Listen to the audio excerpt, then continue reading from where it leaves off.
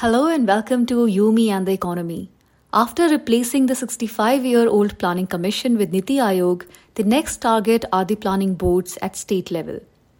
At the same time, the FM is using Hanuman analogy to implore industry to start investing. Though the example was about Hanuman being reminded of his strength, Nirmala Sitharaman seemed to be on the verge of tears at the aloofness of the industrialist, refraining from investments despite getting so many tax benefits. All this is happening while India slips down further in the Human Development Index. My name is Kavita Kabir and here is your weekly roundup of economy and finance.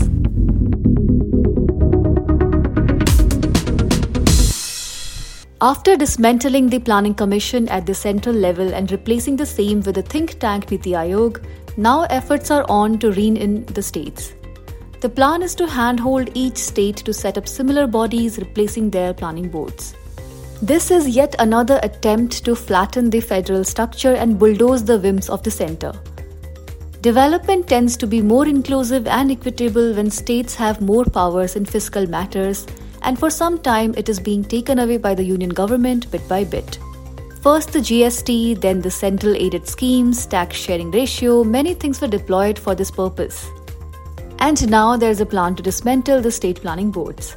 It is largely the BJP-ruled states that have expressed interest so far, but who else will toe the line is something which we will have to wait and watch. The finance minister is using the Hanuman analogy to literally implore industry to start investing. Is it like Hanuman? You don't believe in your own capacity, in your own strength, and there got to be someone standing next to you and say you're Hanuman and do it? These are the words of our finance minister as she literally pleaded with the Indian industrialist to invest. She was heard imploring, "I would equally want to know from the Indian industry why they are hesitant to invest. We will do everything to get the industry to invest here, but I want to hear from the India Inc. What's stopping you?" And she went on to count all the things the government has done to draw them into investing. From the massive slash in corporate taxes that amounted to near 3 lakh crore over the last 3 years, to the production-linked incentives. But as was predicted by several economists, the idea of making life easier for corporates and hoping they would lift the economy was fundamentally flawed. At a time when we needed to invest in the people so as to lift consumer demand and thereby the economy from below, our government put its faith in the corporates. Professor Surajit Majumdar says that if we look at the index of industrial production, even before the pandemic, the growth was much slower. Despite all the concessions to the corporates and the tax cuts, the private corporate sector has been on a strike and has refused to invest. Seems like they're masquerading as Hanuman. Even as the industry has clearly not kept up their end of the deal and have refused to invest, the government of course reiterated its commitment that it is there only to serve the interest of the corporates. The finance minister earlier this month said that the government is committed to privatize PSU enterprises and push banking sector reforms. She said the initial public offering of Life Insurance Corporation of India has shown that the government is committed to the process of disinvestment.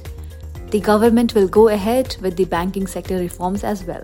Her 21-22 budget promise is privatization of 2 PSU banks along with 1 general insurance company. The effects of the thinner footprint of public services show on the access to healthcare, on education, in our Human Development Index, etc. But none of these seem to deter the focus of the government in serving the corporates by promising further sale of the public sector. All this is taking place as India's place in the Human Development Index slips further. The UNDP released the Human Development Index last week and there is cause for alarm. The annual rate of progress in the Human Development Index, which had increased from 0.7% in the 90s to 0.8% in the first decade of the millennium, has halved. India has slipped in its global ranking from 129 in 2019 to 131 in 2020 and to 132 in 21-22. While the media celebrates Adani's ranking in the list of the wealthiest, we won't see the decline in our development index. The HDI has 3 dimensions: Again, while the very high, medium, and low human development index countries have only witnessed a decrease in the health index, we have seen a disturbing decline in all three dimensions. But sadly, we can so easily be distracted from such pressing matters by next communal and divisive agenda put on our table by the regime. Reliance Industries Limited announced a fresh capital investment of Rs 75,000 crore in its oil-to-chemical business. As announced in its 45th annual general meeting, this capital is going to be invested in the next 5 years to expand capacities in existing and new value chains of polyester, vinyl, and new materials. For new materials, the company is planning to build India's first and world's largest carbon fiber manufacturing facility with a capacity of 20,000 MTPA. Carbon fiber composites are used for lightweight applications in mobility and renewable energy sector. With this new investment in oil-to-chemical business, Reliance Industries is planning to continue its profits from fossil fuel-based industries with no regard for the climate crisis that we are facing today.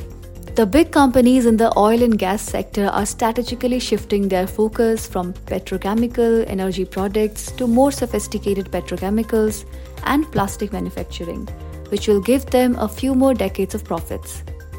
Instead of keeping fossil fuels in the ground, newer and innovative ways are being adopted by these big oil giants while ignoring the realities of global heating and the urgent need to move away from fossil fuels. An open letter by various scholars and civil society organizations is calling on the World Bank to cease supporting unchecked digital ID systems that enable surveillance, exclusion, and discrimination. By implementing digital ID systems that are unchecked, untested, and most importantly at odds with human rights, this high-level institution is not only risking the privacy of millions, but setting a dangerous precedent for global decision makers, says the letter. Through its ID4D program, the World Bank has helped establish new or upgrade existing digital ID systems implemented by national governments. Often these systems use digitalized biometric data, rely on a centralized model, risking data breaches, and consist of an ad hoc bundling of public and private services to keep the systems running. Often individual rights and privacy are disregarded along the way. Poorly planned and implemented systems have severely affected human rights in India, where the big ID system Aadhaar operates as a tool for exclusion, disenfranchising almost 2 million people. And in the Dominican Republic, the digital ID system fueled the exclusion of people of Haitian descent from the civil registry. Read the letter with the link in the description below. Thank you for listening to this podcast. For more news and analysis, go to our website www.senfa.org and keep listening to You, Me and the Economy.